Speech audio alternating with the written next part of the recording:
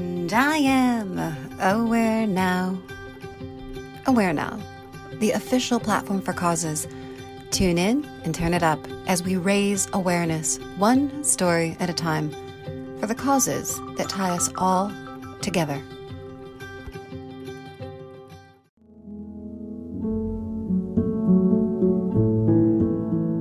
A dad of two, serial road tripper, lover of music, player of guitars, reader of books, nature adventurer, yogi, and enjoyer of Indian food, Alex Searle is a storyteller who helps others tell their story. He is also the founder of Humble Mind. Today, we hear the story behind the storyteller. Thank you so much, Alex Searle, for joining us here on Aware Now to share this time, this space, and your story. Thank you so much. Wonderful to be here. I'm very humbled that you asked me. I'm not quite sure why you asked me, but I'm here. I'm happy to be here. Thank you. I'm glad that you're here. Let's start with the story of Alex Searle. From the beginning to now, please share, if you were to draft a summary of your life, how would it read? Wow. Well, it would probably have unexpected adventure in there somewhere in the ChatGPT summary. But yeah, I was born in South Africa. My mom is originally from Spain. My dad had some European heritage as well, but was South African mainly. I'm an only child. My parents are musicians. They still play music. They've been playing that together as part of a band, a really good band, for 40 years. And so kind of being creative and being on an adventure and being around people has always been part of the DNA from day one for me. And so I traveled a lot with them as a kid. I used to go with them to when they used to go for work, for music, for their kind of creative arts. I used to go with them and go to school in different places. Went to school in Egypt, in Spain, lived in Qatar for a little while. All of that before I was about 12 or 13. And then it kind of was inevitable in a way that I would also follow music. So music is also a massive passion of mine. And all throughout, I suppose until I was about 25, I was a sort of a serious musician, if you want to call it that, with big quotation marks hanging in the air. And it was part of bands and music and really loved the creative process of making music. But I also felt that there was something kind of missing from only being in a band or only playing music, even though it's a beautiful, creative, spiritual path. I don't think it was my only path. And so I also found out a little bit later that I had entrepreneurial skills and I had different kinds of, business skills and relationship skills that I found myself wanting to cultivate in some direction. And so, what started then ended up being 4 different businesses that I've started since then. Now I live in Spain. I've got 2 kids, 7 and 4, and 1 on the way. Lots of kids, lots of fun. In 5 days, I'm turning 33, so pretty busy, I suppose. Keeping life interesting. And life continues. It's certainly a fun existence, and I also have learned over the last couple of years that the more I trust my own curiosity and kind of go with it and go with my gut on what interests me, the easier things come. The easier things seem to kind of come and gravitate opportunities towards me instead of trying to chase them, trying to push them. I don't know if that's a complete answer, but I think that's a fabulous summary. And I love how the way you ended that summation to say that it's learning to trust your curiosity.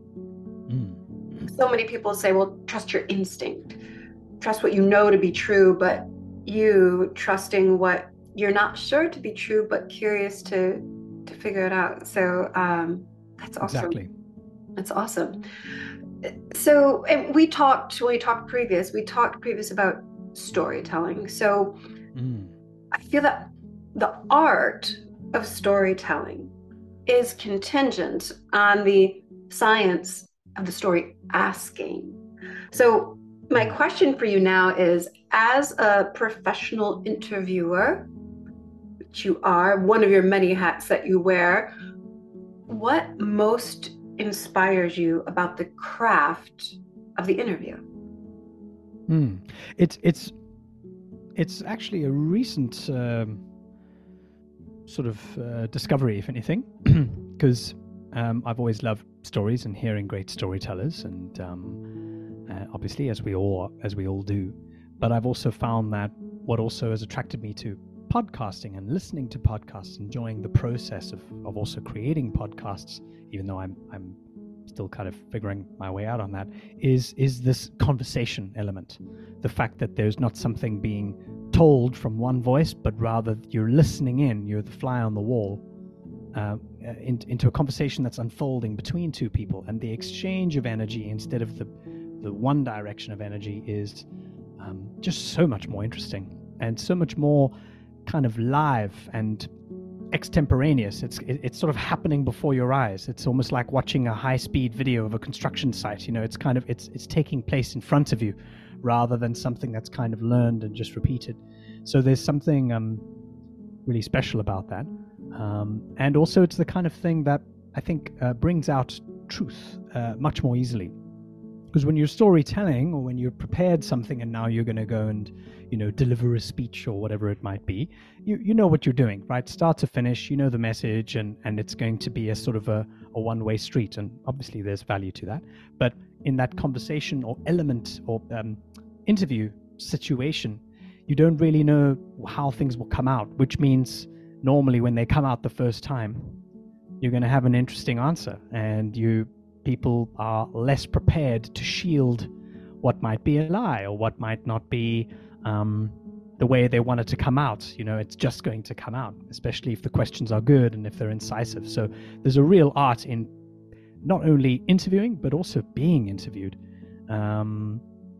because it just gives you all of these wonderful things. And story asking is a nice way to think of it too, because it relies on a back and forth, a kind of a question and answer to create meaning together.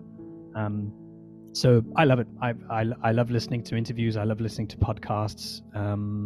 And I also like just doing it. I'm certainly not a professional interviewer. I kind of fell with my ass in it, as I did with a lot of things, and then just ended up following my curiosity and seeing what happened.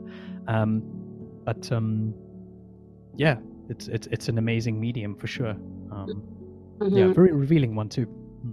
Yeah, I completely agree. And to your point that it's dialogue, because I think in society we're so used to monologues or dialogues that are so rigid and so like predefined as to what message should be scripted, as opposed to one that just sort of flows and, exactly, to your point, like sort of reveals itself in real time. So let's talk questions. If there was one universal question, one thing that you could ask that would best tell the tale of a person, what would that be? There are so many questions to be asked. If you had just one, there's a complete stranger standing in front of you. You can ask them one question to know them. That's an interesting question. Maybe I would ask this one. I suppose it's always going to be dependent on what you want to know, because that's probably worth mentioning as well. As an interviewer, or when you're conducting a conversation or a discussion of some kind, you're asking questions, but you're also not doing it blindly. You're kind of going somewhere with it, and you're sort of testing hypothesis. Maybe you're thinking about a problem and asking for comments. So there's different types of questions, different things that you can find out by asking different questions. I don't know if there's like a single boom kind of like, kind of question that you can just throw out and then you're going to get everything you need to know. That's the beauty of having different kinds of questions. ones that are softer, ones that are harder, ones that are more detailed, ones that are more open. But to give you a partial answer, I think it's nice to ask people about a very small, specific thing. And what I mean by that is, instead of trying to, and this is something I'm actually trying to still learn and get better at, but often in conversations with people, if you're going too big and too broad and too general and too what's the universe all about, then chances are it's such an impossible expectation. It's really hard to kind of come up with anything meaningful or entertaining. It's such a big question. But if you go in small, like, tell me about your favorite place in the world and why you like it, or when was the last time a piece of music made you cry, or I don't know, something like that, where it's sort of specific and kind of takes you right down to a moment. The chances are that someone's going to be able to relate to that much more quickly and much more personally, so that then they can describe what it felt like, the colors, the sounds at the time, who they were with, all of these things, and you get a better story that you're asking of them, back to story asking, rather than something that's too large. Finding the general in the specific, I think is way more interesting than asking everyone to be a philosopher. In fact, that's the way to be a philosopher. I quite agree. Yeah, as opposed to the big question, it's the right question. Sometimes big questions are too big. They're too big for their own good, and so you find more interesting things by taking a detour or taking a road a little bit less traveled, and then you find something more interesting. Yeah, absolutely. So storytelling then is really all about learning, interacting in hopes of thriving in this life, in this world. Here enters Humble Mind. Please tell us about this platform that you founded and the community that you're leading to prepare humanity for the future of work. Wow. So, I just love the word humble. It's an interesting word. I like also the way that it looks. I'm a bit of a word nerd, and sometimes it's not just about the meaning of a word, but the way it looks or the way it sounds actually affects how you form an attachment to it. And I just like the word, the way it looks and the way it sounds. Obviously, I like how it's defined as well. For me, being humble it's kind of like having an open heart while also keeping an open mind. It's being about sort of present in a small role that you might play in a big world, but a big influence that you can have in a small way as well. So it's kind of, relates to quite a few different pieces. And Humble Mind, the community I'm building, is a place for entrepreneurs, curious sort of digital professionals, mentors, even creative freelancers, and founders, small business owners, people who often I find need support and need a source of learning, but don't really have the right space for that, the right container for that. But there's a community there that goes wide, but also goes deep. So every week there's a kind of a weekly format where we have a different topic. We get some featured speakers that come in, and it's all online. And for sort of 60 to 90 minutes, that's your space, that's your container, where you can learn about intuition, about enlightened leadership, about the world of AI and navigating the truth in AI, how to start a podcast, how to build a business, how to grow internationally, all of these different topics. Sometimes it's a knowledge deep dive, sometimes it's a skills exchange, it's different kinds of things.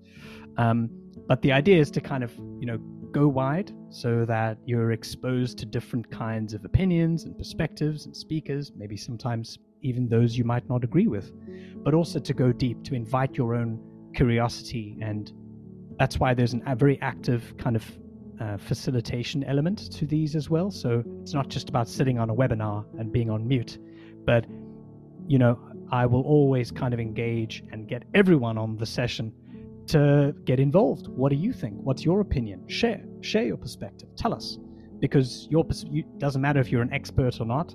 That is, doesn't matter at all. It's about what your perspective is, and something in your wording, something in your answer, something in your experience might come out, and someone else goes, wow, I resonate with that, or I don't agree at all with that, and here's why. And so you get this kind of beautiful organic conversation that starts to emerge. And when that happens, when people begin to talk to each other, which is the real formation of a community, not just a one-to-many, but a network effect of everyone else interacting, then you begin to get these beautiful bonds that start to emerge between people that otherwise would just have been strangers. And that's actually starting to happen on this platform. And so it's learning, it's skills development, it's connection, and it's curious inquiry, all rolled in one big fat sandwich. So yeah, that's Humble Mind, and it's still growing. It's still pretty early. I started it this year, but I'm really proud and really happy of where it's going. And yeah, sky's the limit. That sounds amazing. I love that word that was used earlier, that curiosity, an invitation to be and to stay curious. What I've found in this is that things like curiosity, intuition, big words, empathy, because I've really kind of tried to sit with it and think about what do those mean? And I don't have an answer for it, but I've realized, at least the start of it, is that they're actually skills. They're actually things that you can do. You can do something with them. It's not just this beautiful big cloud that hangs in the air and you're kind of like curiosity, intuition, these sort of like big sort of words that mean nothing and everything at the same time. But the group element and what we do as Humble Mind, as a collective, as a group, is to open up these things and to talk about them and kind of create knowledge around them. And I found that something like curiosity is really a skill. It's like a muscle that you go to the gym and you work out. And the better you are at spotting it, noticing it, presenting, having space for it, the better it can serve you. And so, like I said, if you start to follow it and notice it a little bit more often and make a habit of that, then you find that curiosity actually brings opportunities, and it makes you more open and supple to learn new things. And these are the same for all of these other things as well. Being humble, that's a set of skills. It's a thing that you can do, not a thing to be performed and a thing to live outside of your integrity. Of course not. But you have to learn how to do that, or to be that, or to be better at it. And that's kind of a big central kind of thing that we're exploring in Humble Mind. It's really awesome.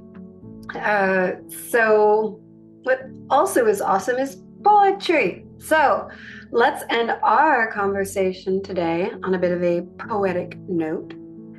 There's this poem I'm very fond of, Maud Muller is the title. It's penned by John Greenleaf Whittier, and he says this: For all sad words of tongue or pen, the saddest are these, it might have been. So, my question for you, for those who hesitate with telling their story that might be told but has not been told yet, what is your advice? Sure. Easy Give me the big today. questions here, Ali. Yeah. That's an easy question for you. Love it.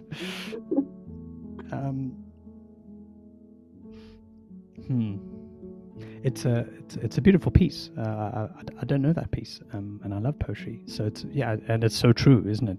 It might have been living a life of regrets or missed chances or missed opportunities.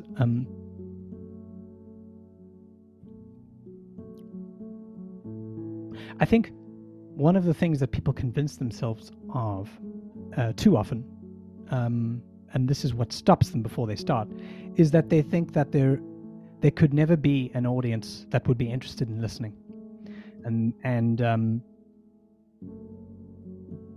that kind of convinces them that their story is not worth telling or hearing. But obviously that's not the case, firstly, because we live in such a massively diverse world that there's an audience for everything and everybody. There really is, right? Every subcategory, every niche, every ridiculous fetish, it's there. And so if you've got something to share or to say, no matter how ridiculous you might think it is, chances are somewhere there will be some kind of audience for it.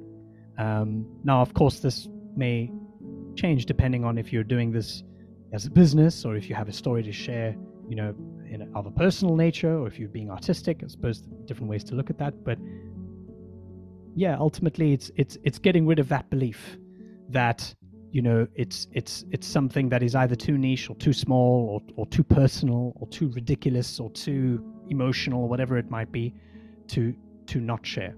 Because chances are, if something's touched you, then there's a really strong chance that someone else will benefit from that message.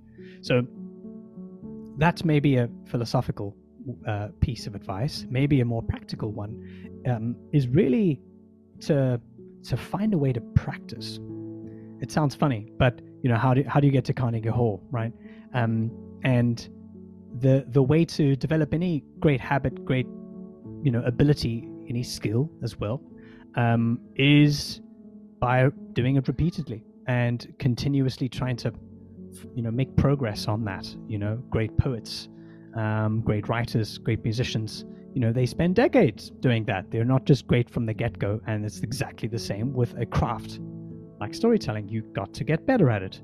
You know, when I first started interviewing and speaking to people and hosting people on Humble Mind like I do, I sucked at it. And I think I didn't really like the way I do it now anyway. But the point is that you learn, you see what you do, you get better, you put that in and you try again and you get better. And that's the messy part. That's the messy, ugly part that no one likes, but is so essential. It just has to happen, you know. And with that comes a confidence as well, a confidence in your voice. And a voice is central to telling a story, because you have a story and then you have the storyteller. And sometimes we're more intrigued by the storyteller than we are with the story. And that's fine. You know, that's part of the package. That's part of the experience.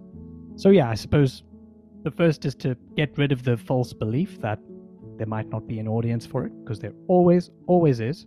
Mm-hmm. And secondly is to practice, is to get good at it. Because one day when that person finds you and they want to hear your crazy story about wasabi peanuts and birds or whatever it might be, whatever crazy combination you have, it really helps if you're as good as you can be when you tell that story. Or if you're medium, if you're doing it in a video or a podcast, or you're writing poetry, or however you're doing that, can be as good a vehicle as possible so that it carries the intention of your message in the best way. Yeah. So yeah, that's one way to see it. I think that's great advice. I think that's wonderful advice. Love what you've shared with us, your personal story, your platform. Thank you for sharing this space, for sharing your story, for helping all of us become a bit more aware now. Thank you. Wonderful. Yeah, it's a beautiful opportunity. Thank you. And I really love what you guys are doing too. It's a great cause, and yeah, you've got a story to tell, an important one too. So I'm glad you're telling it. Thank you so much.